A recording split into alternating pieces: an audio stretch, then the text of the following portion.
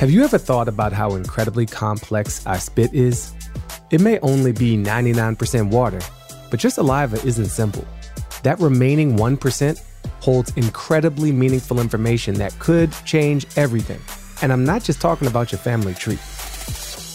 Hi, I'm Baratunde Thurston, and on this season of Spit, an iHeartRadio podcast with 23andMe, we explore how DNA isn't just about ancestry. It can also be key to understanding your health. Hey, you, welcome back. For today's show, we've got all the 90s nostalgia you can handle.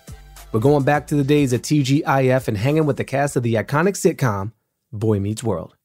Danielle Fishel, Ryder Strong, Will Friedle, or as you might remember them, Topanga, Sean, and Eric, are the hosts of Pod Meets World, a podcast dedicated to revisiting the show one episode at a time.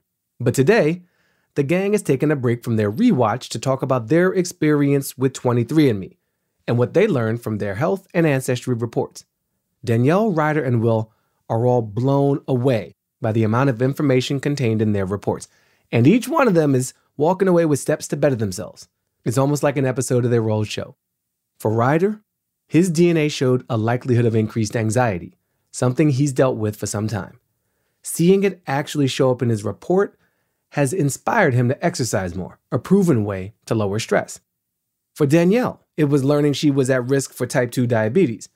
Having that information top of mind will make her think twice next time she's going for her beloved candy or her next fast food fix. And for Will, well, information about his ancestry has inspired him to ask his parents some more questions. Just like Topanga, Sean, and Eric, Danielle, Ryder, and Will are looking to learn from their experiences, better themselves, and grow as adults. Let's listen in and hear how 23andMe is helping them make that happen.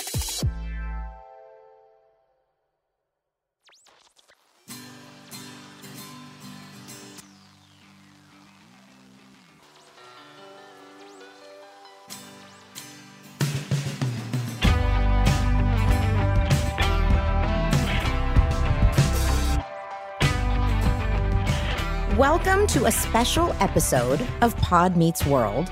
This episode is brought to you by 23andMe, which you guys have heard us now over almost an entire season of Boy Meets World talking a lot about our background actors and how important they were to the feel of the show, to our set environment, how we were friends with a lot of them. I'm going to start right off by saying, spoiler alert, there is no Dusty in this episode. I'm really bummed about it. We have been on a worldwide search for Dusty Gould. And no Simi Valley either. Yeah, and we haven't heard from Simi. By the way, that came up. You called her Simi to her face, right? Yeah. Yeah. She knew her name was Simi. Well, yeah, it was the people thought that it was like a behind her back sort of thing. Oh my gosh, yeah, no, I mean, I think there was something a little mean about it at first, but then it just became, that's the problem. We don't remember her name because we always called her Simi, and she responded to it. Like, that's what we did. Right. It was just because it was the first week of the first season that we asked her where she was from, and she said Simi Valley. And so we were just like, oh my gosh, you're a Valley girl. We're calling you Simi. But yeah, I would love to talk to her. And Dusty. We're still on a hunt, so you never know. But we are going to talk to a few of our other background actors today because it is very important for us and everyone to know your background. Speaking of which, I am coming to you today so sleep deprived. And I guess it's really come to my attention through my 23andMe results that I am less likely to be a deep sleeper. Me too. Are you? Isn't that what it said? Yes. I think we're crazy that it can say this from your genes. Like, isn't it cool? By the way, another thing that I think is amazing is that it tells me I am more likely to be photosensitive, which means I might sneeze when looking at the sun. And when I tell you, I have never once walked into the sun and not sneezed. Yeah. Me neither. Me neither. I'm the exact same way, but I didn't see that. Where did it say that? It's in there too. It's in one of your There's house. so much to read. I haven't explored all the ins and outs of 23andMe. And that's the really cool thing is that there are so many different reports, and some of them are just really fun, like finding out you're more likely to be photosensitive. I'm also more likely to drink more caffeine than most, and that checks right off. Ryder, you probably have that too. I'm less likely to drink caffeine than most, and I drink no caffeine. I have no caffeine in my life whatsoever, and it says I'm less and I am not likely to be an especially deep sleeper.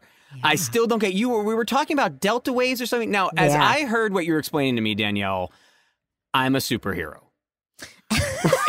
Did you explain it wrong? That's what your DNA came out. It said superhuman. You have midichlorians or whatever it is, and you're a Jedi. Yes. First of all, let's not it's crap in on your the genes. Jedi. It's in my genes, though, that apparently due to my sleep patterns, that's because of the underwear. That's because of the underwear. Right. That too. The underwear just makes me lucky. 23andMe is telling me I'm a wizard. Okay, hold on. Let's talk about Ancestry just really quick. Did you guys learn anything new or different than you expected? Oh, yeah? I totally did. So what was the story that your family told you and the reality of your ancestry? Well, no, it's not that my family told me something that was we just heard that we were Dutch and Irish and German, primarily. Right. That's what I knew. And it came out that I am almost 20% Jewish. Nice. Wow. I am 19% Ashkenazi Jewish. Wow. And you didn't know that at all? No idea whatsoever. And of course, then when I said that to my parents, my dad was like, well, of course, my great-grandfather was Jew or something, where we were like, well, why didn't anybody ever talk about this? Yeah, so that was completely, I am 98.8% European, and it's mostly Northwestern European, so British and Irish, what we thought. Lots of Irish, lots of British, but 18.7% Ashkenazi Jewish. So no idea whatsoever. I was shocked. Ryder, did you learn anything in yours specifically about health? Anything you're more likely to have or not have? Oh, yeah. It nailed me in 3 categories. It said I am likely to have restless leg syndrome, which I've had all of my life and just had to deal with. More likely for increased anxiety, check, and severe acne, which you guys can remember from when I was on Boy Meets World. I had severe acne. Yeah, and so did my dad. I remember when I started breaking out during Boy Meets World, because I got it a little bit later. I got it more like at 15, when I had the really bad acne. So we haven't gotten to it on the show, but we'll start to be able to see the amount of makeup they had to cake on my face. Oh, it was the worst. It was the worst. And so, but yeah. Knowing this then about your DNA makeup, now that is there something now you're going to change about your life? Will you talk to your doctor about restless leg syndrome? Is there anything, or do you take anything for anxiety? Will you start? Yeah, well, no, the anxiety thing is really interesting because I never really thought of myself as an anxious person. Especially when I was a kid, I was not an anxious kid. But I have noticed lately that I need to exercise. It's hugely important for anxiety. Hugely important. And what I realized is if I don't, the way I manage anxiety, and I put that in air quotes, would be to drink alcohol, and that's the worst thing you can do to manage anxiety. And especially during the pandemic, there was these periods where there would be, you're not working, you're not taking your kids to school, everybody's sitting at home. It would be well, why is the day over? Why is it how do we know the day's over? We have a glass of wine, and that and we just got into the habit of it's 5 o'clock, time to drink. So I definitely think that being able to recognize that there's a genetic component to the feelings I have of anxiety, and that it might just be part of my body, makes me remember to just move my body, to deal with it in terms of my body, as opposed to thinking oh, there's something wrong, I need to change, the way I think, or no, it's just part of my body is that I get these feelings that other people might not have, I don't need to associate it with necessarily things I've done wrong, or I just don't want to. I basically, it allows me to contextualize my anxiety and recognize it as a mostly physical thing, something that is I'm born with, and that I just have to contend with, and I just have to find healthy ways to contend with it. Well, I mean, I'm anxiety boy, and I was hit with it very bad during Boy Meets World, like very bad during Boy Meets World. And you'll see during the episodes, the seasons where I come back and I'm really heavy, and it's because I was medicated to even record. And the things I always tell people now that I've been dealing with it for so long is the three most important things for me that help more than anything are talking about it, diet and exercise, and getting off of social media. And the first two, people are like, I can easily do that. And then it's like, well, I'm not going to get off of social media. I need it for work. Well, what do? I work at a bank. Okay, you don't need your social media. You're just addicted to it.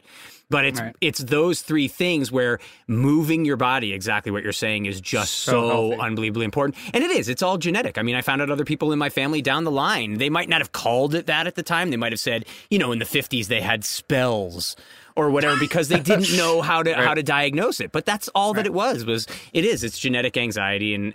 But that's one of the things about the 23andMe that was so amazing is those little markers. For instance, it says, when I looked at the thing, your average wake up time, judging by your genetics, is 7:48 a.m. And that's like almost exactly every morning when I roll out of bed. Whoa, I didn't see that. Literally almost exactly every morning. Susan gets up before me because she's got early clients. I doze in bed. And by about 7:40 to 7:50, I'm up and out. Wow. And when this thing comes out and it says it's 7:48 a.m., I'm going, you've got to be kidding me. How is that even possible? So, some of these things some of them, I got to say, it says that I'm not predisposed to being afraid of heights, and I'm hugely afraid of heights. But that could also be the anxiety part. But there are certain things that the muscle, here's the other thing where it made me feel like, yes, I am in fact magic. It says my muscle composition is common in elite power athletes. Same with mine. Superman. Thank you. I'm a stallion. Awesome. Yeah. Me too. Me too. Awesome. I'm also, though, this is not such a positive thing. I am also more likely to develop type 2 diabetes. Oh. And as you guys know, I love my sweets. I love my fast food. And so the good news is I have generally, my upbringing was that of like very healthy eating and exercising. So I really try to enjoy those things like sweets and fast food in some sort of moderation. But it is really good for me to know that as I age, because I think it literally says like from the time you're 41, which is my exact age, up until the time I'm 80, I am like 54% likely. So like really it's a worse than a 50-50 chance. Yeah. Wow. And so it's good for me to know those things because that's something I can stay on top of with my doctor now. Like, let me get regular screenings. Let me stay on top of that. Let me make sure I'm watching my diet and that I'm exercising, because maintaining a healthy weight is one way to help prevent that from happening. So, I mean, I'm actually really excited that I know that, because now because the last time Ryder and I were at your house for a party, there was literally, and I'm using that word correctly, a board that had donuts hanging all off of it. And the second you'd grab a donut, it would reappear as if by magic. So I do love donuts. You are a donut fan. That's just called Sundays around here. Diner food. But you're a big diner food fan too, aren't you? At least it's Sundays and not every day. Yeah, it's just Sundays. Yeah, no, I do. I love salty. I love sweet. I love fried. I just like that kind of food. So do you prefer salty or sweet? That was the other thing the app told me is that I prefer salty over sweet, which is absolutely correct. So it does hit, and it told me, this is where the history kind of buff in me loves. It told me that I have 55%, that I have more Neanderthal DNA than most of the other people. Yeah, me too. Yes. Yes. We're elite power athlete Neanderthals. Magical beings who that aren't don't deep need sleeping. very sleep. Yes. This is the coolest app in the world. I'm waiting for my laser vision, which will come. But yeah, I was amazed by how detailed it gets. I do want to show you guys my ancestry makeup, because look at how almost exactly 50% of one thing I am. Wow, you really are. Yeah, that is my my Maltese side. That is my Southern European side. That's me right there. Wow, look at you. Yeah, that's me right there. So I'm kind of all over the place. Yeah, I am 49.5% Southern European and 50.5% Northwestern European. That's what I'm I'm 62.8% Northwestern European. Wow. which is interesting. But I'm also like 8% Italian. I had no idea there was Italian anywhere in my family line. Like, no idea whatsoever that we're partially Italian. So it's really, really cool kind of getting these breakdowns. But the other things where it's just talking about, like, whether you're lactose intolerant or not, your wake up time, whether you like cilantro, like all those kind of things, the breakdown is really neat. I know, it is really fun. Well, continuing to get to know our background, let us bring in our very first background guest. This is so cool. So to give you a little background about background actors, the background actor definition is someone who performs in a non-speaking role, usually in the background of a scene. They help make movies, TV shows, and other productions look and feel more authentic. And so hospitals, concerts, city streets would be completely empty if not for hiring background actors. Cafeterias. Yeah, hallways. school cafeterias, Classrooms. classrooms. So let us welcome our first background actor, Jeannie Torres. Yay. Hi, guys. Hi. So cool. It's so good to see your faces again. I know, this is so fun. How did you become a background actor and how old were you? I think I was 18, and it was my first year of community college, and I was still trying to figure out what to do. I was creative. I kind of liked filmmaking, editing, things like that.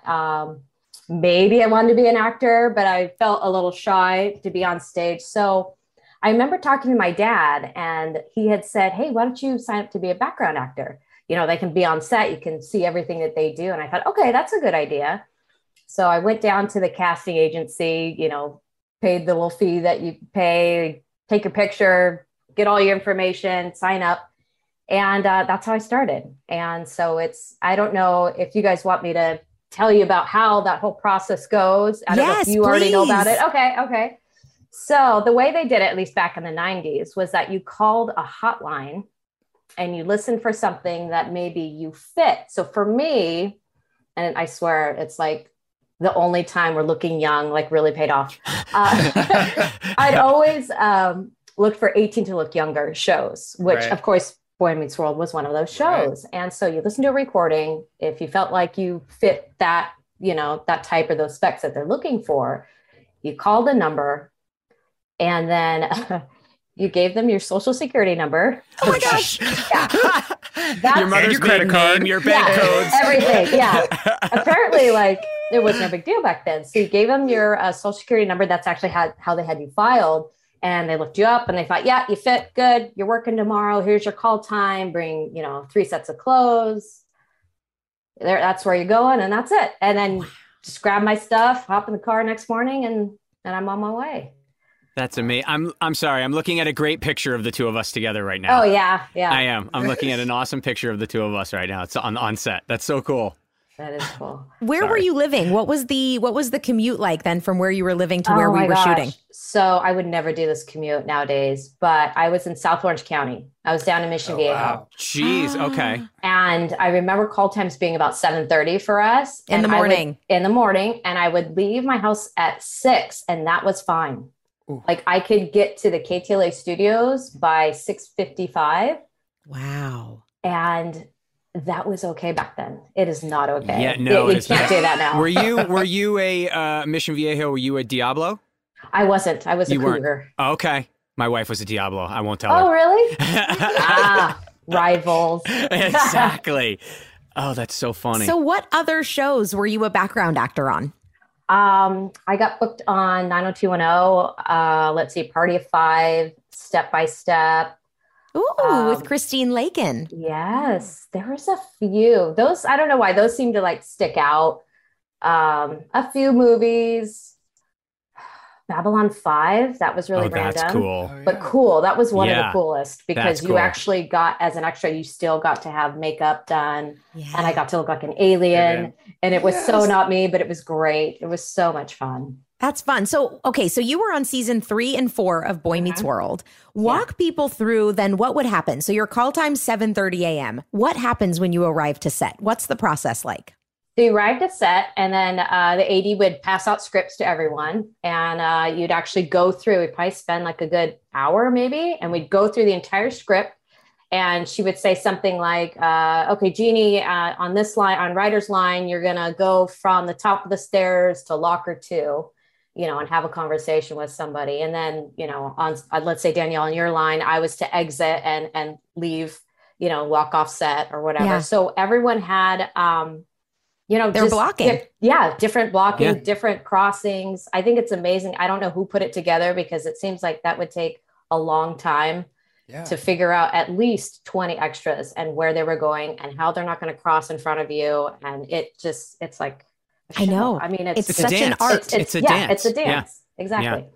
And so this would have been Dee Dee, right? Dee Dee Stefano Dee Dee. would have been. Yeah. I love Dee Dee. All right, so Dee Dee, so she was our second stage manager, and so she would have been in charge of. So I wonder if Dee Dee mapped out all of those moves. I mean, it must have. We have to have Dee Dee on. Yeah, we will. Yeah. We should. Yeah. And she was so good at it. Like she's amazing. She's just on everybody. And she's so friendly. That was one of the things that I'm sure was like a really, I'm sure, and I don't want to put words in your mouth. Was every AD you worked with on sets like wonderful and fun to be around, or were there some that were better than others? She was the best. I will say she was the best. I can see that. And I maybe, can totally see that. Maybe because I got the opportunity to come back and do more shows. But she was amazing. Mike was great too. Yeah. I think everyone sometimes is in work mode. And as you guys know, you're pressed for time. You got to get lines done. You just got to really nail it. And I think maybe some were just like, whatever, do this, do that. But with her, she was on it. She was on it, but still like awesome and sweet. I have a question just because I'm curious. What behind you on your shelf back there? Yes. Does that say Transformers or am I wrong? You are correct. Thank you. And is it G.I. Joe? Is it G.I. Joe next to that? That is G.I. Joe. We are absolutely friends. Which Transformers is it? Can I ask from here? It's not Robots in Disguise, is it? No. The game is Information Protocol. It's okay. I can't tell from here. I'm sorry. I think it's Bumblebee on the cover there. Sorry, that's actually my career job. So that's what? I'm a creative director for Where? a board and game company called Renegade Game Studios, and that's awesome. I am in charge of the Hasbro line. Yes, I worked for Hasbro for years, so that's I was. So cool. That's. I'm sorry. I know my Transformer. I know my nerd. You so I know my. You caught it. Sorry. My GI Joe, my Transformers in the background. I'm going to call that out every time. I love that. Amazing. Okay, good. Yeah. So I want to know: background actors are not allowed to talk, but you have to make it look like you're talking. Oh, Did you have any tricks to making it look like you were talking but staying totally silent? No, there were no tricks. There were no tricks. But I will say that becoming a regular, right, on the show and working with other regular extras, there were times it was almost like we were trying to make each other laugh without really blowing it, right? So you're going to have conversations saying ridiculous things to each other at the lockers, saying things that just maybe are inappropriate. So you're reading lips. Yeah. You're reading lips. Yeah, you're saying things that aren't. So if we could go back voice. through the episodes and read your lips, sometimes you might be saying some Inappropriate stuff. Something inappropriate. Oh my God, I love it. Yes. Yes. Now, did you become friends with all the other extras? I mean, did you hang out offset because you were all kind of regulars there? We did sometimes. Yeah, I went out a lot with Wendy Smith, and then there's a few of them that I've become Facebook friends with. And we just keep in touch, and we talk about the old days of Boy Meets World and certain episodes. And then do any episodes stick out in your head that you did? Yes, and it's actually one with you, Will. It's with the guitarist. Leisha Haley. Yes. Yeah, Shallow Boy. That's Shallow what it was. Boy. Yeah, Yes. That was a fun episode. That was a fun episode. She was amazing. I really hope we get to have her on the show because she was absolutely incredible. That was a fun episode to do. Were you in the chubby scene where she was singing? Uh-huh. Oh, that's so cool. Yeah. Oh yeah, you can see me. I'm holding a French fry, and I just go right into disgust. She starts singing, and I throw the French fry down, and I get up and walk away out of Chubby's. Ooh, that's a fun action. Oh, I can't wait to go back and watch that. Oh, you'll laugh. That's cool. That's totally cool. I think the most pressing question we have, were we nice? Yes. but professional, right? Yeah. So I think as an extra, you feel like it's like a privilege to be on set, and you don't want to mess that up. So, I would see you guys, and I have no idea if you remember this face or not, but I don't know. I would just like smile, but I don't think I ever tried to strike up conversations unless it was like the last show of the season. And I felt like, okay, it's cool. Everyone's just happy and excited and celebrating and things like that. But I think you guys probably all were approachable. I just didn't want to, I didn't want to do anything to have me not back on the set. If that makes sense. It's because I think about it now, like I just wrapped a movie I was directing, and it's sets are fun environments, or they can be fun environments, and actors like to talk and kids like to talk. And yet, if you think about what it would be like to have 12 kids in a classroom set where also work needs to get done, if they were allowed to just talk and joke and laugh, it would be completely out of control. Chaos. So it's a little bit of like, you talk as much as you can before somebody says, all right, keep it down. No personal conversations. We need to get work done. And so it was always like a tough balance between wanting to be like, so what's your name and where are you from? And what do you like to do, without actually then being in trouble because there's no time for that. Right. Yeah. I think I actually don't remember you guys having much conversation right before your lines. Yeah. I think you just all seemed very focused, especially you, Ryder. You were like, it just seemed like you were so on it. And I was like, wow, man, that kid is good. Thanks. He was. Yeah. So do you tell anybody now about your history as a background actor? Yeah, I do sometimes. Yeah.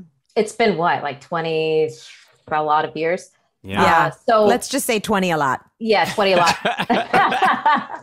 If I have made new friends, like, my kids, you start making new friends with your kids, their friends and parents and things like that. And then let's say I have a few drinks and we're watching TV or whatever, flipping through, and Disney Plus is there. I'm like, oh, hey, you should put on Boy Meets World for a second, So like, why? I'm like, oh, I'll show you something, and I'll find an episode and I'm like, that's so fun. Like, what? You're on TV? It's kind of a fun conversation. And, do you know how many episodes you're actually in that you can see yourself in? Have you added it up? I haven't. It's maybe close to 15. Wow. I think. But it was over the course of 2 seasons, or yeah. I mean, obviously there were some shows where you didn't have the school scenes. Right.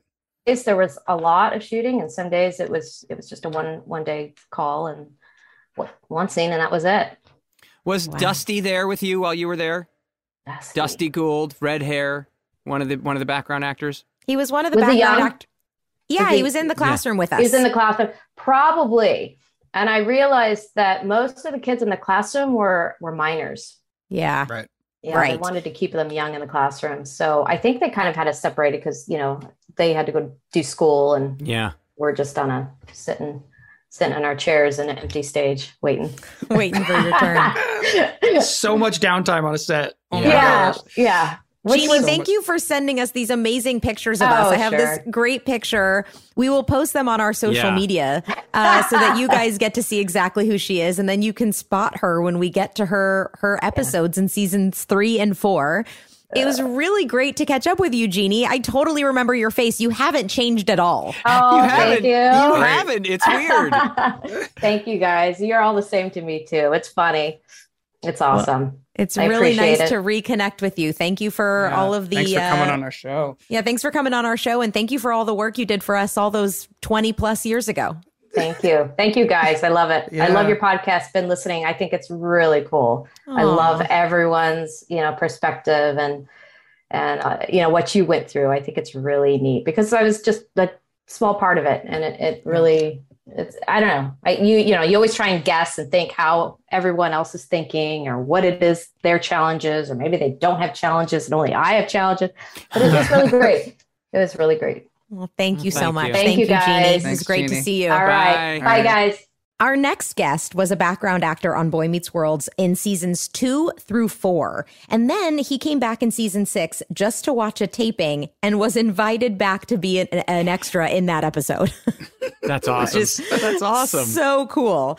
So let's please welcome, please, Justin, if I'm saying your name wrong, Justin Armao. That's absolutely perfect. Woo-hoo! Yes. All right. Justin, welcome. Oh my God, this is insane. I want to say right off the bat, I absolutely 100% remember Justin. Dude, no way. That's awesome. I absolutely do. The second I saw your picture, I was like, oh, yeah, I absolutely know. Yeah, I knew exactly who you were right away. You did a whole bunch of episodes, and I completely remember you. Yeah. Dude, that's awesome. Yeah. Thanks, Will. Of course. Yeah, I think I did like 50 maybe. Yeah, you did a whole 50. Lot of episodes. You were one of the regulars there for most of the time. So yeah, I completely remember Justin. Wait, so you did maybe 50 episodes just within seasons 2, 3, and 4? So I just watched. So the first episode I did was season 2, episode 8, Band on the Run, and then I did the rest of that season. Did season 3, season 4. And then I missed the show so much. Like I went to an audience taping of it when you moved to Radford. I watched the show. Then I snuck over to the bathroom, which was in a soundstage next door. I hid in the bathroom for a half an hour, waited for the audience to leave and everybody get escorted out. Then I walked back onto the soundstage and I saw Steve and Dee Dee and they saw me and they jumped up and they said, "Oh my God, Justin, what are you doing here?" And I said, "Oh, I came to see the show." And they said, "You have to come back and do an episode." And I said, please, that would be awesome. Oh my gosh. Yeah. So Steve Hafer and Dee Dee DeStefano, we talked about them a little bit, our stage Steve's managers. Having a baby. Steve's having a baby. I'm sure you remember that, Justin. Yes. You guys had so many, I don't really remember the catchphrase, but you guys had so many in-jokes and catchphrases, and you guys are always having such an awesome time. It's so funny. One of the pictures that we have of you, Justin, you are in the scene with Leisha Haley, which is exactly the same scene we were just talking about with Jeannie. There's another background actor we have from that set. That Leisha Haley episode, Shallow Boy, was really special. Oh, Shallow Boy. I remember that. I still had my script somewhere in the garage. Yeah. Wow. Yeah. I think it's because everybody has to react to her playing a song. I think that was why it was like in Chubby's. She does a whole. It's like the whole point of the scene is that she's making a scene, right? And everybody has to sort of react to it, as opposed to other scenes where we're just like talking in the foreground and everybody's just kind of living normal life in the background. That's the Alanis Morissette. Yeah, exactly. You're giving. I'm looking at the picture right now. You're giving such a great, like, over the shoulder look at Leisha Haley. This kind of with your eyebrow raised. You've got the Boy Meets World eyebrow raise, and you are sitting there looking at her like she's off her nut. It's great. It's absolutely phenomenal. Second I saw that picture, I was like, oh yeah, I know Justin. I know exactly who Justin is. They kept coming back to me over and over and said, "Bigger, bigger, bigger." Give us more. So, but that's I totally learned on that set that you have to go pretty big for people to notice things sometimes. It's true. It's absolutely true. You would have been, especially in that episode, what would have been characterized as a featured extra, right? Yeah, I mean, you don't get any extra money. It's just a good, you're seen really well and you do a little bit, which is really cool. And the longer I was there, the more they threw me cool bits to do. Like, I think there's one time you hit a ball off the pool table and it like hits me in the foot. And then one time I played, they came in, I think, Train of Consequences, where you're on the train, the New Year's Eve party. Yes, New Year's Eve. Yeah. And I played the pizza guy, and Ryder comes up to me and he's like, "Does anybody know anything about deliveries?" And then he like rushes me out the door and then comes back and says, good thing is he's gonna deliver Mrs. Gianelli's babies, and they'll be here in under 30 minutes or whatever is the joke. That's right. I forgot about that. That's so funny. And so that's why you in the Pizza Hat, right? Yeah, you're in the Pizza Hat. But you and I, because we were around the same age, you weren't really in the classroom, right? You and I were always kind of in the same scenes together. Yeah, so I was too old to be one of the classroom regular kids, and they wanted to have kids that were people were over 18 to be, the hallway kids, chubbies, and whatever else like that. So yeah, I'm 52 now. I'm still a bit older than you, but I was, close. How old are you now? I'm 46. So okay. We're pretty close in age. Yeah. So we're decently close. Did you have to eat in all those chubby scenes? I think I ate a few times in a chubby scene. Mostly I was standing up or, pretending to be breaking up with a girlfriend in the background or something crazy, you know. So much fun. Do you have any particular episode or scene that you remember the most? Oh gosh. I mean, I really like the Train of Consequence episode. That was really funny. And I remember Charisma Carpenter was in that episode, but didn't know who that was. I think we were sitting in the back of the train, me, Will, and Charisma, and I had no idea who she was. And it was really fun. It was different because it was a different set. So there was a really good memory there. And the one with the monkeys was really cool because I grew up watching. I mean, I was a little too young to watch the Monkees originally, but you know, when I was a kid, there was only like 3 channels, so I had to watch the Monkees. Oh, you meant the Monkees, the band. I instantly went to the episode where Eric has monkeys. Oh. So yeah, no, okay. There is an episode where Eric has monkeys? How come I don't remember that? He's got the same monkey that Ross has on Friends. That same Marcel monkey was on our show. Wow. I have no recollection of that. Yeah. So that's where my head went. I was like, oh, you're in the episode where I'm with the monkey. So, I mean, can you tell us a little bit about how you started in the business? Yeah, I mean, I absolutely was obsessed with movies as a kid, and I used to cut out newspaper ads and pasted my wall with movies because I couldn't afford posters, so I had movie ads from the Sunday calendar all over my wall. That's so cool. And then I just wanted to be an extra I just wanted to do something, and I was, you know, just out of college, and I didn't know what to do. My sister goes, "Why don't you be an extra?" I'm like, "You can do that?" She's like, "Yeah. Why don't you get the drama log and go?" She said, "Go do something free, and if you like it, you're meant to do this." So I went and worked on a science fiction movie, played a cracked out space guy or something, and I worked for like 14 hours for 0 pay. And I couldn't wait to do it again. Wow. And then eventually I got an agency. So I was working on like 90210 and like Step by Step and Party of Five. And it's the same ones that Jeannie was just talking about. That exact same group of 3. Well, it's that age range, right? It was like that. If you were 18 or over 18, but still looked young, you could be in the background of all those shows. That's what they needed. So funny. Like Seven and Clueless and so many things. Yeah, it was crazy. And then, but it's the best to get on a show and be a regular because to be a regular on like 90210. So I was basically doing like 90210, Party of Five, Boy Meets World, and then I do a random day and I work on like Showgirls for 3 days or something, and something random. That's so cool. And I got into SAG, and Dee, I said, Dee, if I get into SAG, will you keep me on the show? She said yes. And do you want to hear my SAG story? Yes. How I got into SAG. So I get a call one day from like my agent agency, and they said, "Would you be interested in being Johnny Depp's butt double?" And I said,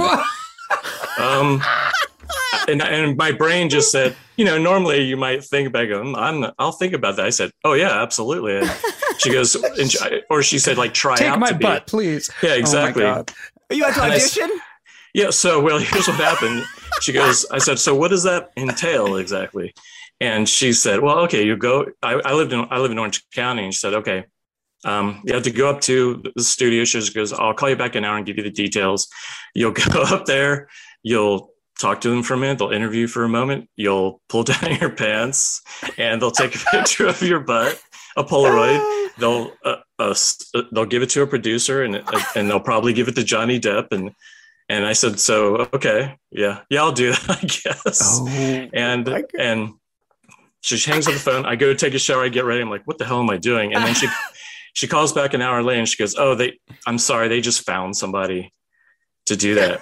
And I said, "Okay." Butt. I'm like, "Oh, bummer." And I was so disappointed. Man, I could have been Johnny Depp's butt. But how did that get you in SAG? Hey, well, first of all, do you remember what it was from? So it's Don Juan DeMarco with Johnny Depp and Marlon Brando. Okay. Underrated film. I like that film. Yeah. Good movie. So 2 days later, I get a call, and so they threw me a bone. They put me on Don Juan DeMarco. So I get up there, and I didn't realize that was the movie. And then I was like, "Hey, that guy looks like Marlon Brando." And they're like, "That's because that is Marlon Brando." And I said, "Oh. And that's Johnny Depp." I'm like, "Holy shit."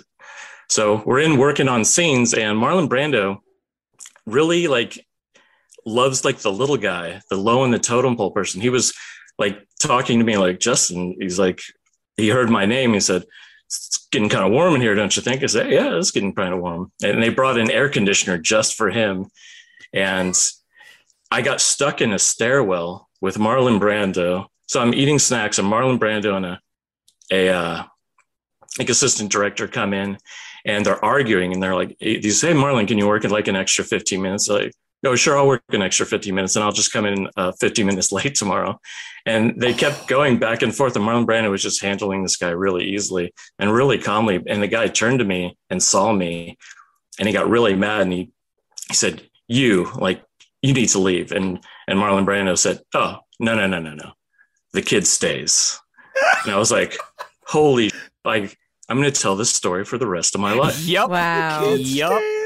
So so Marlon Brando gave one extra girl. She played a nurse. He goes, "Okay, you have lines." Cause they were doing like small talk, and they were talking about how to get into SAG do you know the voucher system, how you got into SAG back then? Yeah. So you needed 3 SAG vouchers, we should say for our listeners, SAG is Screen Actors Guild. Right. It's the union for actors yes. that you have to be a member of in order to, collect your residuals and have your health insurance and all that stuff. Exactly. Yeah. And get paid $80 instead of $40. Exactly. As an extra.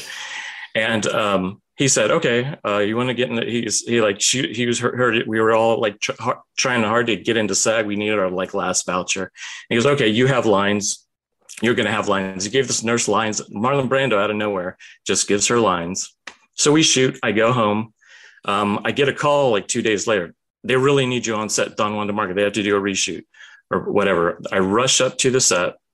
I get there, and I was non-union, and I needed one more voucher, and I'd waited a whole year. I didn't get my 3rd voucher. And she signs the voucher, just hands it to me, and she said, "Go home. You're done for the day." I said, "What are you talking about?" She goes, "Welcome to SAG." I said, I said, "This is a SAG voucher." She goes, "Yeah, somebody up there likes you. Somebody really big is really looking out for you." I said, wow. I'm like, "Are you telling me Marlon Brando got me into SAG?" She's like, "I'm not saying that. Goodbye." Wow. And I walked away. The kid stays. Right. That is so Marlon Brando cool. got you into SAG. I think, who knows? Like, and I heard from a couple other people that's what they heard, the same thing, because either Marlon or Johnny or somebody, wow, they're really cool. And, and I got into SAG, got to stay on Boy Meets World. So I had a regular gig, because normally when you got into SAG as an extra, your jobs just went down because you could, because the first, they don't want to pay you the extra money. Yeah. Because only the first certain number of people on a SAG TV show or movie or extras have to be SAG, and everybody above that number could be non-union. Yeah. So in a crowd scene, there's 40 SAG people and 1,000 non-union people. So did you stay in the entertainment industry? Do you still work in the entertainment industry now? I do. Well, I have a regular job. I'm a buyer for a medical company, but so I had a daughter, so eventually I had to quit extra work, but I worked on about 300 things, and then I started to move into local commercials. And then I started writing, and I said, if no one's going to put me in anything, I'll put myself in something. So I started writing and directing indie movies. So I directed a movie called Bloodsucker Jones, which is like a blaxploitation movie. So here's something really interesting. When I first started, when I was cast on the show and I shot my first episode, a couple episodes before that was an episode called Who's Afraid of Corey Wolf? Yeah, and the Halloween one, right? Yeah. He turns into a werewolf, yeah. And there's a small theme in it about how he thinks he has to kill Topanga to like become a full-fledged werewolf or something. And I took that kernel of an idea, and that's the plot of the first movie I made, Bloodsucker Jones. But it was about a vampire making becoming a full-fledged vampire. He has to kill his first love. Wow. So we made that. We got into festivals. It did pretty good. And then we made a sequel, Bloodsucker Jones versus the Creeping Death. Where can we find these movies? Where can everyone listening find your stuff? So they're both on Amazon. Ooh. On Blu-ray. Blu-ray. And you can get, but you can rent them on Amazon. You can rent them on Amazon Prime. Great. They used to be there for free, but now it's only for rental. But we're re-releasing it to put it on a lot of platforms. And then I just finished our biggest movie. It's called Xanadu Hellfire, And I love these titles. Thanks, man. And I wrote it for my dad. Like, I was a single dad, so I wanted to write a movie about a single dad. So it's about a 9-year-old girl who brings her comic book character from the future to the present just to hang out, and her evil sister follows, and all hell breaks loose. That's so cool. I want to watch that. And well, here's another little tidbit. I was going to make it union, and I wanted to cast you in it as the single dad. And then I didn't have enough money to make it union. So I never ended up contacting you. But my plan was always to get all of you in a movie one day somehow. That would be really fun. Cool. Maybe we could do Bloodsucker Jones 3. Boy Meets Bloodsucker. Totally. I have many scripts, but that's still my dream. And I hope to do that one day for sure. That's Justin, awesome. Thank you so much for being here with us and telling us about your life now and your experiences as a background actor. It really means a lot to us. So, thanks so much. This podcast is incredible. Aww. Like hearing your feelings about how you thought you were going to be fired, and then I thought I didn't get invited back, and then I found out the next week was like an off day, an off week, and I was like, we're in hiatus anyway.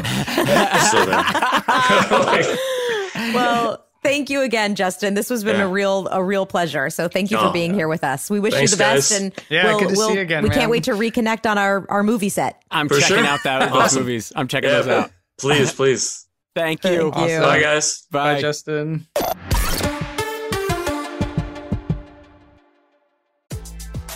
Now, let's take a moment and listen to a story of how understanding your health begins with understanding what your genetics say about you.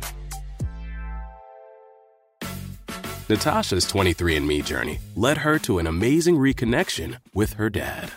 It was kind of like an out-of-body experience, because meeting my father was my journey since I was maybe 5 or 6 years old. In your life, you meet people, even your spouse, your kids, but you never meet a person who's a mirror to yourself. To meet my father and just to look at him, look at his eyes, hear his voice, it's just an amazing experience that, after 38 years of you imagining everything, you can't comprehend it.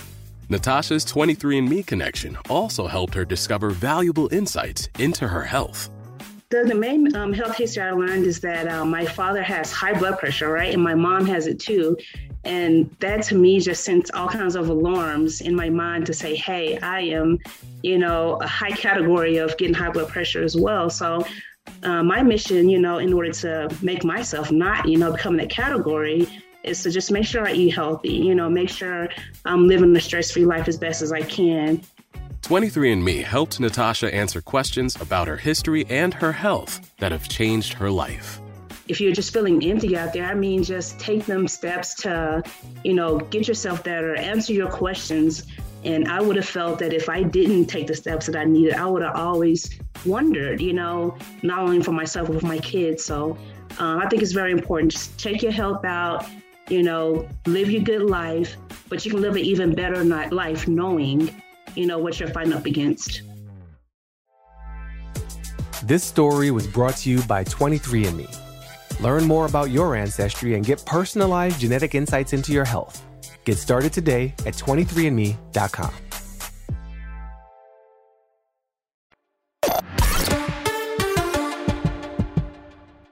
Jason, how are you doing? I'm well. It's great to see you guys. Nice to see you. You were a background actor in season 3. Right. Tell us a little bit about some of the episodes you were a part of, and what is your favorite memory from being a background actor on Boy Meets World? The only episode I really remember vividly was there was a scene I want to say it was in the lunchroom, or maybe in that hangout place that you guys always went to. Chubby's. Yeah. And Corey was being bullied by this guy, and they brought in this really, really, really tall, good-looking, Nordic-looking kid. And there was a big height differential, which was very funny. But they made it even funnier because they had this guy who was already quite a bit taller than Ben stand on an apple box. And I just remember watching that as a wannabe actor, trying to start my career, just watching the decisions being made on the fly. And I thought that was so cool. So how old were you? Were you 18 playing younger? I was 23. Wow. Yeah. Okay. But if you were in Chubby's, you could really be any age. Yeah. Because you guys were in high school by the time I was on the show. I don't think I could be middle school age. Wow. How did you get started? Yeah. Doing background work, or just in the business and in general. I had just moved to LA when I was doing extra work. So I moved here in 1995. So I was on the show 95, 96. So I didn't know anyone here. I didn't have any friends, and I had heard that if you could go do background work and go sign up, and so that's how I paid my bills. Sort of the first year living here. Where'd you move from? Pennsylvania. Oh, nice. Yeah, outside of Allentown, the Billy Joel song. That's where of course. I know Pennsylvania well. Both my brothers went to school in Pennsylvania. Okay. So that's very cool. Now, what made you come out here? What made you come out to Los Angeles? Was it just the bug to be an actor? It was a little bit of that. There was a really, really big snowstorm. So I used to work in radio, and the station I worked at back in Allentown, we were known for the school closings. Like back before the internet, they would do the school closing. Oh, those were the best. Snowstorm on the radio. So I worked overnight. So I would stay overnight and do my shift. And then in the morning, I would have to stay and help the morning show take the calls. So I remember driving home after being completely sleep deprived in this blizzard. And I got home and I'm like, why am I here? Why? This is terrible. Okay, so first of all, yeah, for Jason, just very quickly, for Ryder and Danielle, the two West Coast kids. So when we were East Coast kids growing up, you would wake up on a day when there was snow on the ground and you would put on the radio and you would wait for your school to be called. And then they tell you if you were delayed or if you had a snow day and it was canceled. It was the best. So I don't think you had that out here on the West Coast, did you? No. Well, I mean, in the mountain towns, but not. But you'd sit there and you'd wait, and it would say like, and the Avon public schools are, and if it was a good DJ, they would pause because it would either be are open and running normally, and you go, or they in which case the horse yeah. and buggy couldn't get you to school, right? Because exactly, the roads are you blocked. couldn't get. We had sleighs too. We weren't primitive. But that's what it was. It would be, and they'd be like, Avon public schools are closed today. And you'd be like, yes, not thinking that, of course, then you had to do an extra day in the summer because they just tack it on to the end of the year. Because they just tack it on, right. Yeah.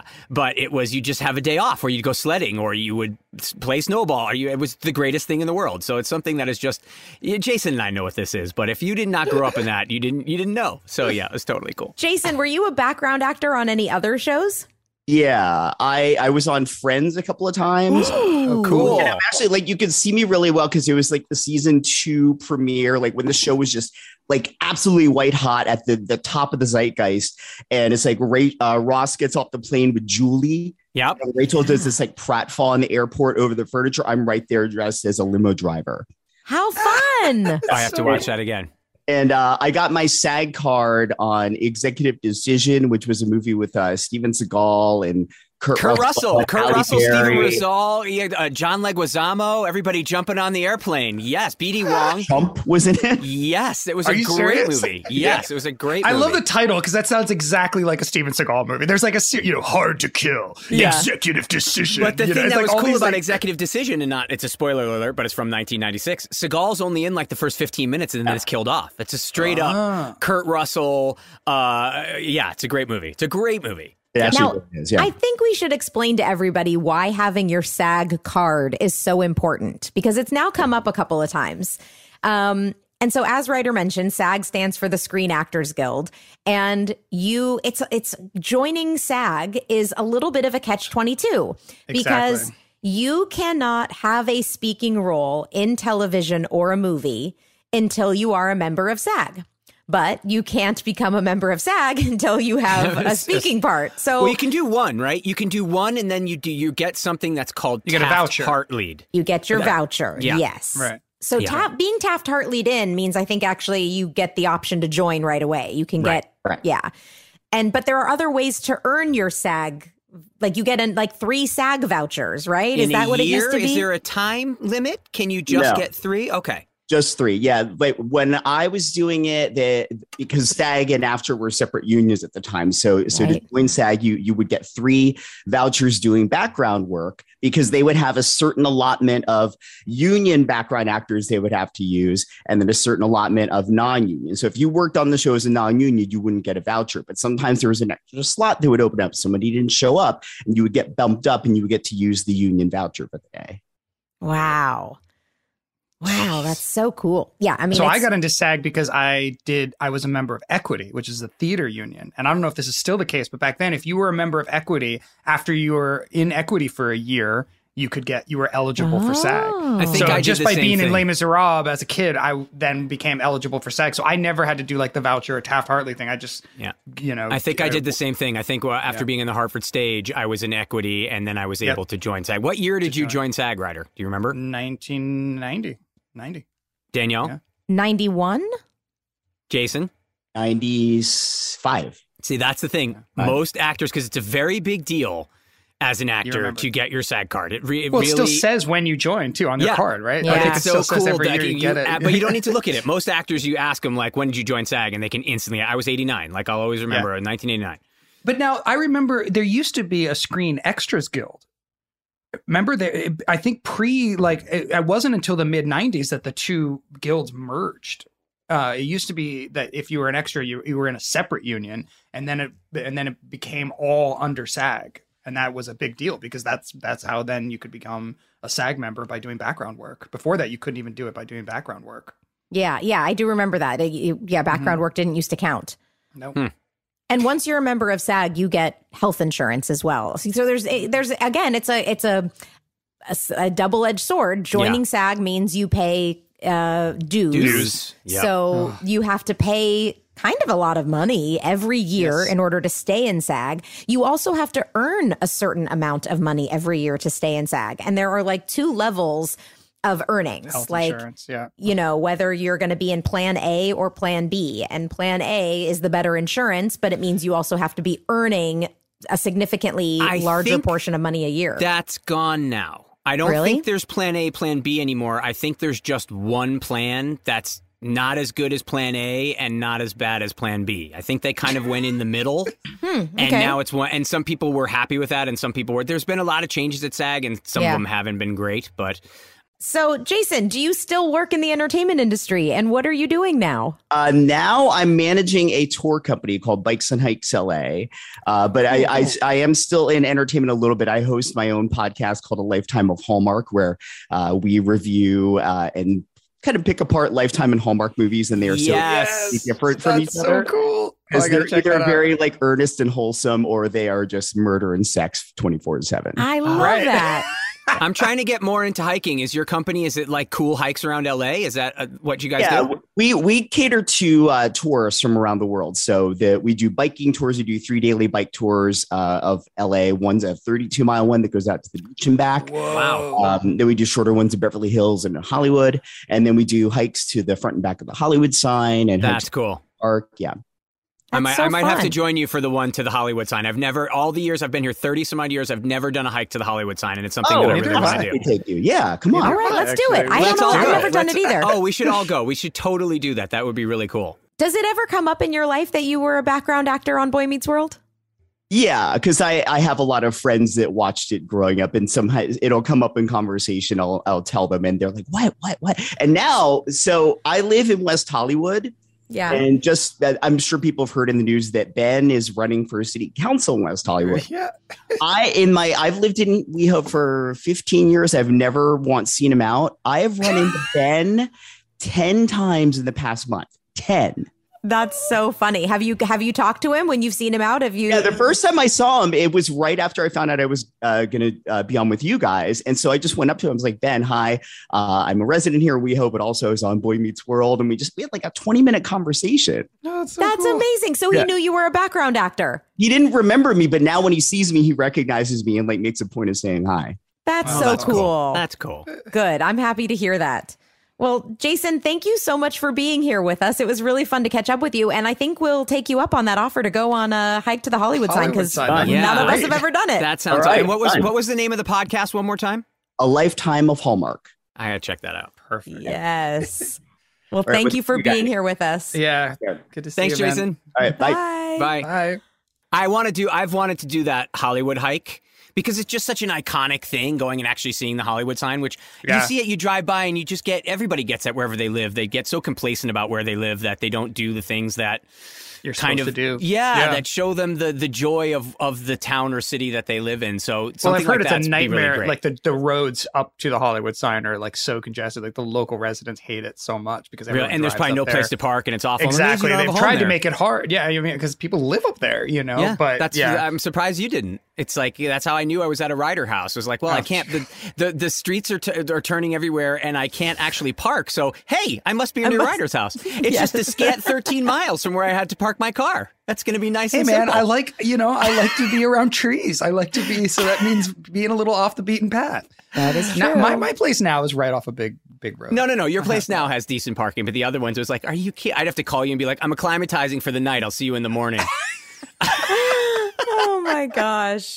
That is, once my car got stuck hanging off a cliff outside of Ryder's house. Oh, that's right. That night. That's right. We had to call a tow truck. We had to call a tow truck because I remember just sitting on the curb. I was backing down, and it was awful. really curved. It was a terrible, terrible thing, and I couldn't see it. It was dark, and I turned my wheel, and I went. Literally, my car was dangling off the edge of the cliff. Yeah, that's right. I forgot. Did it rip off the front of your car too? Nothing like that happened. I just couldn't get the wheel back up onto the thing, so the tow truck just had to basically bring my car down off of the cliff. Eventually, we all just started driving tow trucks to Ryder's house. It was just easier that way. A lot safer. Oh my god, that was one of our Boy Meets World dinners that we had. Remember, we used to have dinners. Yes, it was one of our Boy Meets World dinners. Yep, that's fun. It was really fun. Well, I'd love to introduce our next guest. Her name is Jessica Bibbo. I hope I said that right, Jessica. She was one of the background actors that Jeannie, our very first guest, Jeannie had friends that she would bring in as being other background actors, and Jessica was one of those people. Hey. Hi, Jessica. Hi, how are you? Jessica was one of the background actors in the famous Danielle Topanga cutting her hair episode. Yep. Hair Today, Gone Tomorrow. And so you're actually in the bathroom scene with me, right? Yes. Yeah, it was my first time ever being on the show, too. That was your first episode. Yes. And I remember they picked me, I think, because I have obviously big hair. Yes, big curly hair. Yeah. So the lady picked me and I was like, oh my gosh, I've never even been here before, done this. So and my friend Jeannie was like, she's like, you got featured, whatever. She's so I've been here for 3 years. Whatever.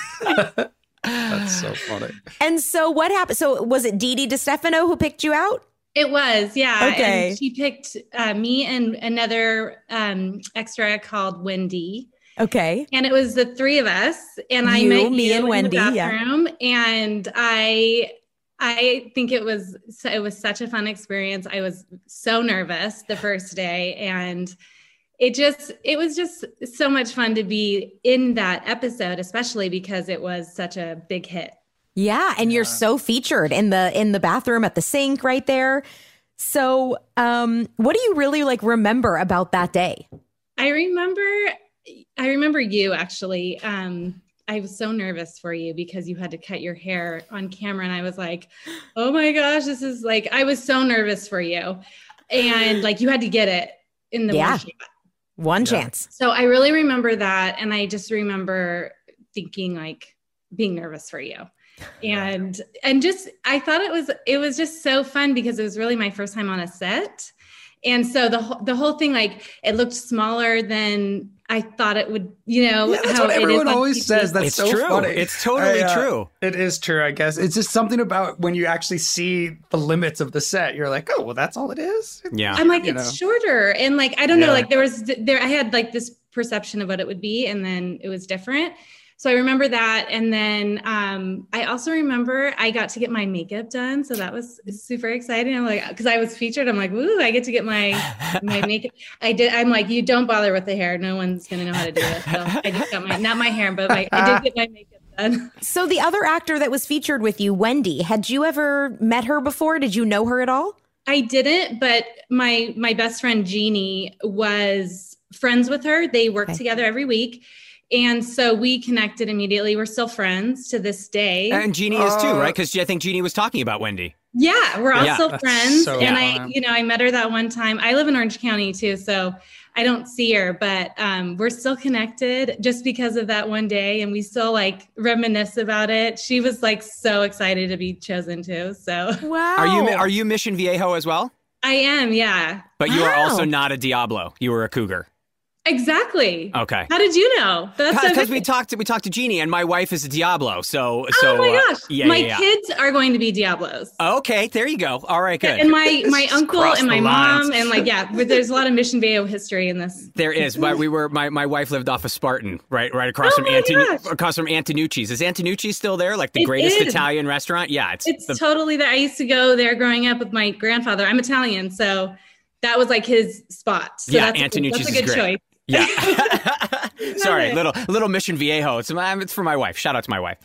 Can I ask you a question? Had you heard of Boy Meets World or seen Boy Meets World before you came on the show?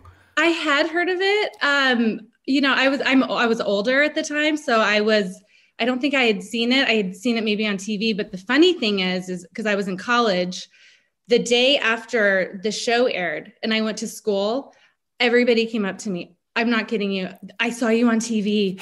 Oh my gosh. And I was like, oh wow. Like so many college age people were watching the show, boys, girls, everything. So I was like, that's so cool. Yeah. I mean, of course I knew about the show. It was such a big hit. That's cool. Do you ever tell people about it now? Do you have children? Do they know about your past as a background actor? My kids think it's so fun because I show them the picture of the three of us at the bathroom. They think it's very cool. They know I'm doing this. They can't wait to hear about it. And yeah, I have so many friends who are like, I can't believe that was you. They knew the episode. They're like, so they think it's amazing that I was not the actor, but they think it's the coolest thing. So yeah, it still comes up. It's so funny. Now you remember being nervous for me. Do you remember, did I seem nervous? I think if anything, you were very focused and concentrated and maybe a little stressed. Yeah. I mean, I don't know. That was my feeling. It was an incredibly stressful day. I remember it. Me too. It was everybody on set was on edge. We were all it was not a fun experience. No. I have to say, I do not have fond memories of it. I have I get a knot in my stomach when I think about that day on set. Yeah. I think people also thought you were going to cut your hair short. I thought you were going to cut your hair shorter than you did. So when you actually cut it, I was like, oh, okay, good. It was more of a relaxed moment for me. Because I thought you were going to go up, bobbing it up. So seeing that you lifted it up and cut it, I was like, okay. I was like, that took some of the stress away. No, I was given very specific instructions about where I was allowed to cut. And, it was a very stressful day. And Michael came out and said, okay, show me where. And I was like right here. And he was like, lower. And I was like, nah, because I wanted to go a little shorter. And Michael really had a spot that he really wanted me to do it. Now, I have a question. Has anybody asked you, because you're holding the scissors, at the end of the day, you get to decide where the cut happens. Yeah. Did you ever think, even for a moment, about cutting it in a different spot than people told you to? Well, not really, mostly because I didn't want to screw anything up for the one take we have on camera. And it was things were very set. We only had a certain amount of time we could rehearse it and then you get the one take with the scissors. But it also was a little the way she cut it, she meaning me, the way I cut my hair, I just swung my hair around and then grabbed it and cut. It wasn't so I knew there was a margin of error that was kind of out of my control, but I definitely didn't want to do anything that was going to make anybody mad at me. And I also knew that I needed to cut it in a place where there was still room for then when I got a real haircut, where it was still going to get shorter from that wherever I cut it, because I was going to cut a blunt cut and then, Lori was going to put layers in it and stuff. So I knew it was going to end up being a little shorter than wherever I cut it. So I also didn't want my hair to be too short. But yeah, that was a really stressful. Remember the rehearsing and blocking of that scene where then Jeff McCracken would yell, "Stop!" before we got to it, because they wanted to make sure we got the scene all the way up until the point of the cut perfectly. And yeah, I remember being like, You can say stop in a normal voice. I'm not going to cut.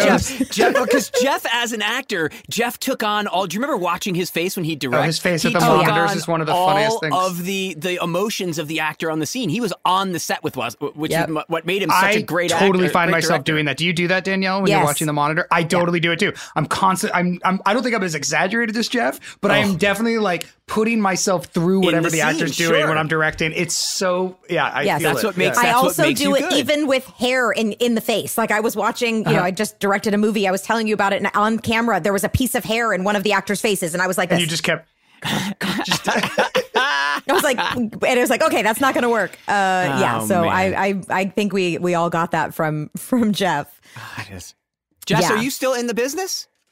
So I did like a couple more things after your show, very little things. And then I ended up going into the skincare business. So I became an esthetician. I have my own skincare line now called Simply Jess Skincare. And that's what I've been doing literally since like I was 20. No way. Simply Jess. So cool. Simply Jess. What's your website? Simply Jess Skincare. Yeah.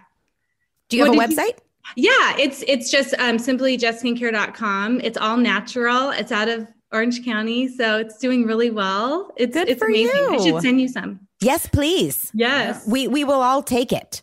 Awesome. You guys, it's amazing. It works really well. I need it because we were talking about how I wash my entire body with Head and Shoulders. Was that in this episode? I can't even remember at this point. Yeah. So I need some sort of skincare regime because the one I have now apparently isn't good. It's simple, like men can do it. It's great. It's easy. Okay, perfect. I don't have dandruff on my face, do I, Ryder? No, you don't. But do I? I don't know. I don't know. Well, Jessica, it was really nice to reconnect with you. Thank you for being here with us. I'm so glad you're in that iconic scene and set with me. We have this adorable picture of the three of us that I'll put on and put on the Instagram. And thank you for being here with us. I love it. It was so good talking to you guys. Thank you for having me. You as well. Thanks for joining us. Of course. Yeah. It's so fun. Oh, she's so sweet. So sweet. And her kids are going to be Diablos. And so many background actors from Orange County. From Orange County. Which makes perfect sense, I guess. But it's for people who aren't out here, that can be a hike. Yes, I mean, I'm from Orange County. Yeah, it's at the with great traffic, it's still at least an hour. Oh, yeah. I mean, now with traffic, without traffic, it's an hour and 20 minutes. With traffic, you're looking at 2 hours plus. So it begs the question, why not kids in Los Angeles? Like, why didn't teenagers in Los Angeles become background? Maybe because they kind of grew up around the industry and they just took it for granted about it. And and whereas like in the Orange County, you'd be like, oh, it's right over there and I can get these jobs. That's interesting. Yeah. Maybe, I don't know, but it is. And they all seem, the other thing that's very interesting so far, and we didn't ask Jessica, well, she kind of told us this, but it seem like you kind of were on the circuit where you did 90210, you did Step by Step, you did Boy Meets World, you did Party of Five. There are certain shows that you did everywhere. Interesting. Well, our next guest is a woman named Melody Marrero, and she was a background actor in seasons 2 and 3, but then she was featured in season 2, episode 12 called Turnaround, and she was given a name, Jacqueline. So I can't wait to hear about how that happened and who Jacqueline was. Hi. Oh my gosh, it is so cool to see you guys. It's been almost 30 years? Yeah, we're just saying 20 plus. Yeah, let's say 20 plus. It's been 8 years. That's amazing. It's been a few years. Whatever. It's so good to see you. So you were a background actor in seasons 2 and 3, but then you were featured as Jacqueline in an episode. So how did that come about? Oh my gosh. I was so over the moon that day. They said, okay, we've seen you around set a lot. You were I was the waitress at Chubby's a few times.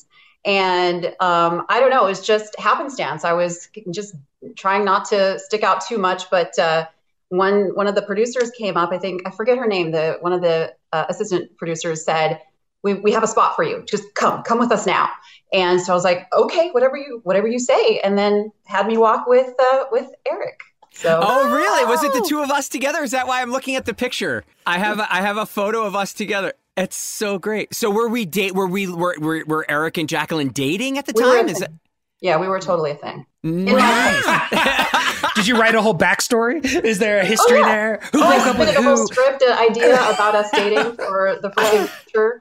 Yeah, they didn't exactly go with that, but I just kind of come around the corner, the lockers, and Eric, you walk up and say, "Hey, Jacqueline, I was just headed that way," or something along those lines. And I was so geeked out. It was so much fun. Oh, man. Awesome. That's so cool.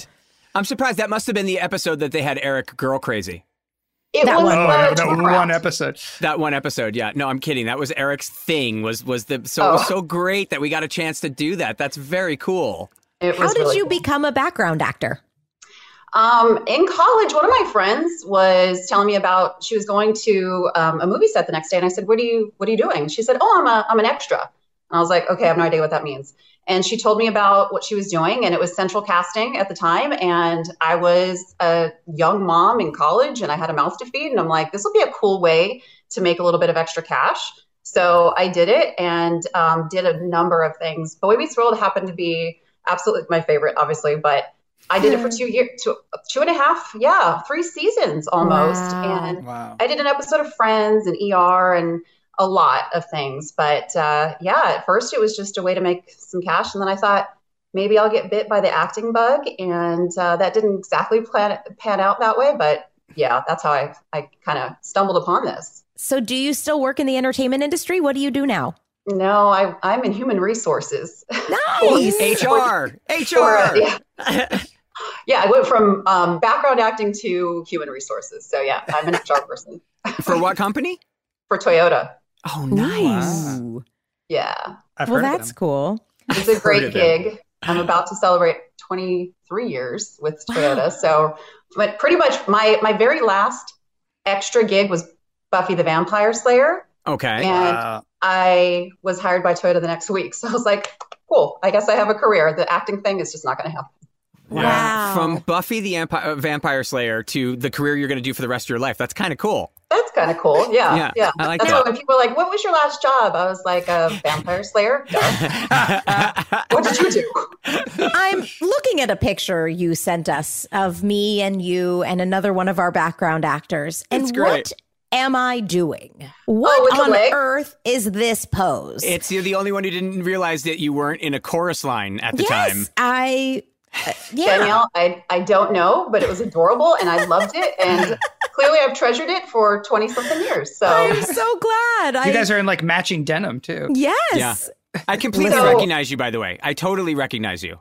You do not. I swear to God. From the second I saw the picture, I completely recognize you because you did multiple episodes. And again, we were around the same age, so we were always kind of together. You were in. It wasn't like you were in the classroom scenes as a kid. Yeah.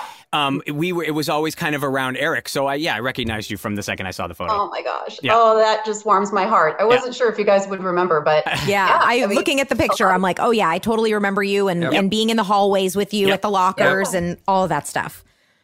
Yeah. That picture, I think they made me change my shirt though, right after. They're like, yeah, you both can't wear denim. Oh, see? They're like, Danielle's wearing denim. Take it off. That's pretty much what would happen. I mean, I'd walk in with certain outfits and they'd be like, yeah, honey, that's not going to work. So. Oh, that's so funny. Now, were you in Los Angeles at the time you were doing the show?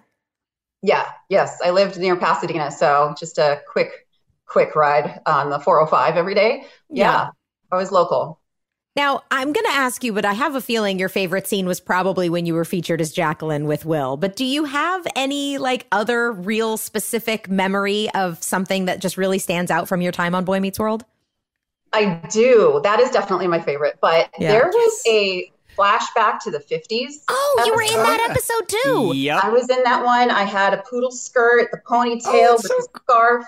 And we were at Chubby's in the scene that I was in. So that was one of my other favorites, was just because I got to go through full hair and makeup and wardrobe and stuff. So that was a fun wearing episode. a costume. Yeah. Totally. So did they provide the costume for you that time? You didn't have to bring your own. That's so cool. Yeah, awesome. It was cool. I was looking for it and I forgot the title of the episode, but that was a good one. Oh man, I can't wait till we get to those. I don't know. We did so many of the flashbacks to different times. But the 50s one was that the toaster one? Isn't there I think that was the 40s. Toaster? I think that was the 40s. I don't remember. We can't remember. We did the 40s. No, the 40s was the cat. that took us from the cat from Sabrina took us back in time for the 40s episode. Right. I think it was the toaster. There's something with the toaster back to the 50s. That's when we're like most of the cast of Happy Days was on the episode, right? And I'm like Sean Zarelli or whatever. Yes, we're going to get a lot of we'll get a lot of emails telling us exactly how it happened. We should stop talking about it now. Yeah. Oh, that's so funny. Well, Melody, we thank you so much for being here with us, and thank you for being a part of Boy Meets World with us all that 20 plus years ago. Really 8 years means ago. a lot to us. Yeah, just a few 8 years ago. Oh, thank you so much for including me. This was so much fun. I was so stoked when I got the email. So it's just so great to see you all again. You look so good to see you too. Amazing. Is there anywhere if people want to find you? Are you on social media or anything? Yeah. Melody MM143 is my handle. I'm pretty sure. So I don't message myself a lot, so I forget. That's so funny. Awesome. Oh, thank you for joining us. Thank you, Melody. It was great to see you. Great to see you. Bye.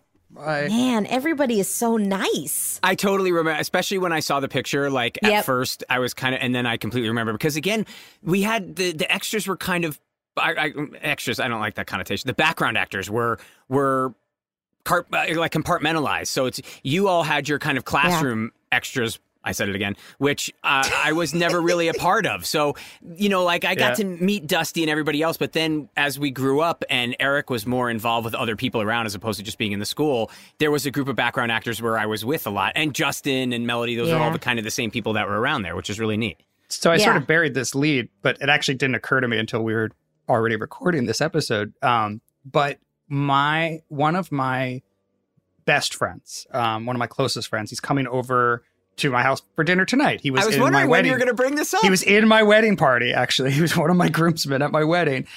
His name is Chris Levitas, and he's a director, writer-director. And I met him because I acted in a movie that he directed in my 20s, and that's how we became friends. But he was an extra on Boy Meets World. No way. One of his first jobs as a kid. And it was when he was underage, I think, because he was a kid actor. So I remember seeing his headshot. But I talked to him about it because I remember when we first talked about doing this episode, I was like, oh, you should come on. He actually doesn't have many memories. I think he only did 1 or 2 episodes. But it was one of the first things he said to me when we started working together. He's like, I was actually on your show back in there. So I've always been curious if I can see him in an episode. So as we do it would probably be the 2nd or 3rd season. So I have to keep an eye out for him somewhere in the background of one of our episodes. Another one of our background actors was Cal Penn. Really? No. Yes. Really? Yes. In what? He was in like a sports scene. Well, let's get him on our show. Let's get him to talk about it. Do you think the chances, so we're watching a lot of Alone right now. Do you think the chances are that Dusty maybe lives a life off the grid, which is why he's in Alaska he knows somewhere, nothing about the podcast? Communing with the bears. Yeah. I don't know. Maybe Dusty has no idea because he's like skinning something right now or, making a fire with sticks or peat or something I don't know. like that. I'm still determined. I'm still We're holding determined. out hope. We're holding out #searching hope for Dusty. For Dusty. So, well, this was really a great way to wrap up our 23andMe episode. Thank you so much to 23andMe for helping us get to know our backgrounds, both personally and from Boy Meets World. It was really a really smart way of bringing this all together. And like I said, I am really excited now that I have a couple of wellness and health, some information about myself that now I can take to my doctor and can hopefully change the decisions I make for my future, knowing a few things. And so I encourage you to take the 23andMe test as well and get to know your background and get to know a little bit more about your health and how you can help take care of yourself to prevent issues from coming up in the future. I also always figured I was a superhero, but to actually be told by 23andMe that I am, it really changed the whole ballgame for me. It really did. It's pretty great to get that confirmation finally. So, well, you can get your superhero confirmation at 23andme.com. Thank you for joining us for Pod Meets World. I don't know why I was doing our exit like I was going to say my name again. Like, thank you for joining us. I'm Danielle Fishel. You just listened to a whole episode with me. Like, you don't. You've been doing great, that. Shannon. We know who you are. You can follow us on Instagram at Pod Meets World Show, and you can also send us an email at podmeetsworldshow@gmail.com. And as always, we have merch. Oh, that was so subtle and like that? calm. I love it. Yeah. March, baby. Sorry. podmeetsworldshow.com. Thank you guys for being with us. We will see you next time. Will? We love you all. Pod dismissed. Pod Meets World is an iHeart podcast produced and hosted by Danielle Fishel, Will Friedle, and Ryder Strong. Executive producers Jensen Karp and Amy Sugarman. Executive in charge of production Danielle Romo. Producer and editor Tara Sudbach. Producer Jackie Rodriguez. Engineer and Boy Meets World superfan Easton Allen. Our theme song is by Kyle Morton of Typhoon, and you can follow us on Instagram at Pod Meets World Show or email us at podmeetsworldshow@gmail.com. And that's it on another dope show. Did this episode inspire you to take a closer look at your health history, your genetic makeup? Who knew DNA could reveal so much about our past while also holding the keys to certain health insights that may impact our future?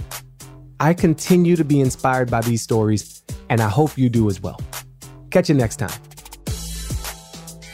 Listen to Spit, an original podcast from iHeartRadio and 23andMe on the iHeartRadio app, Apple Podcasts, or wherever you get your podcasts.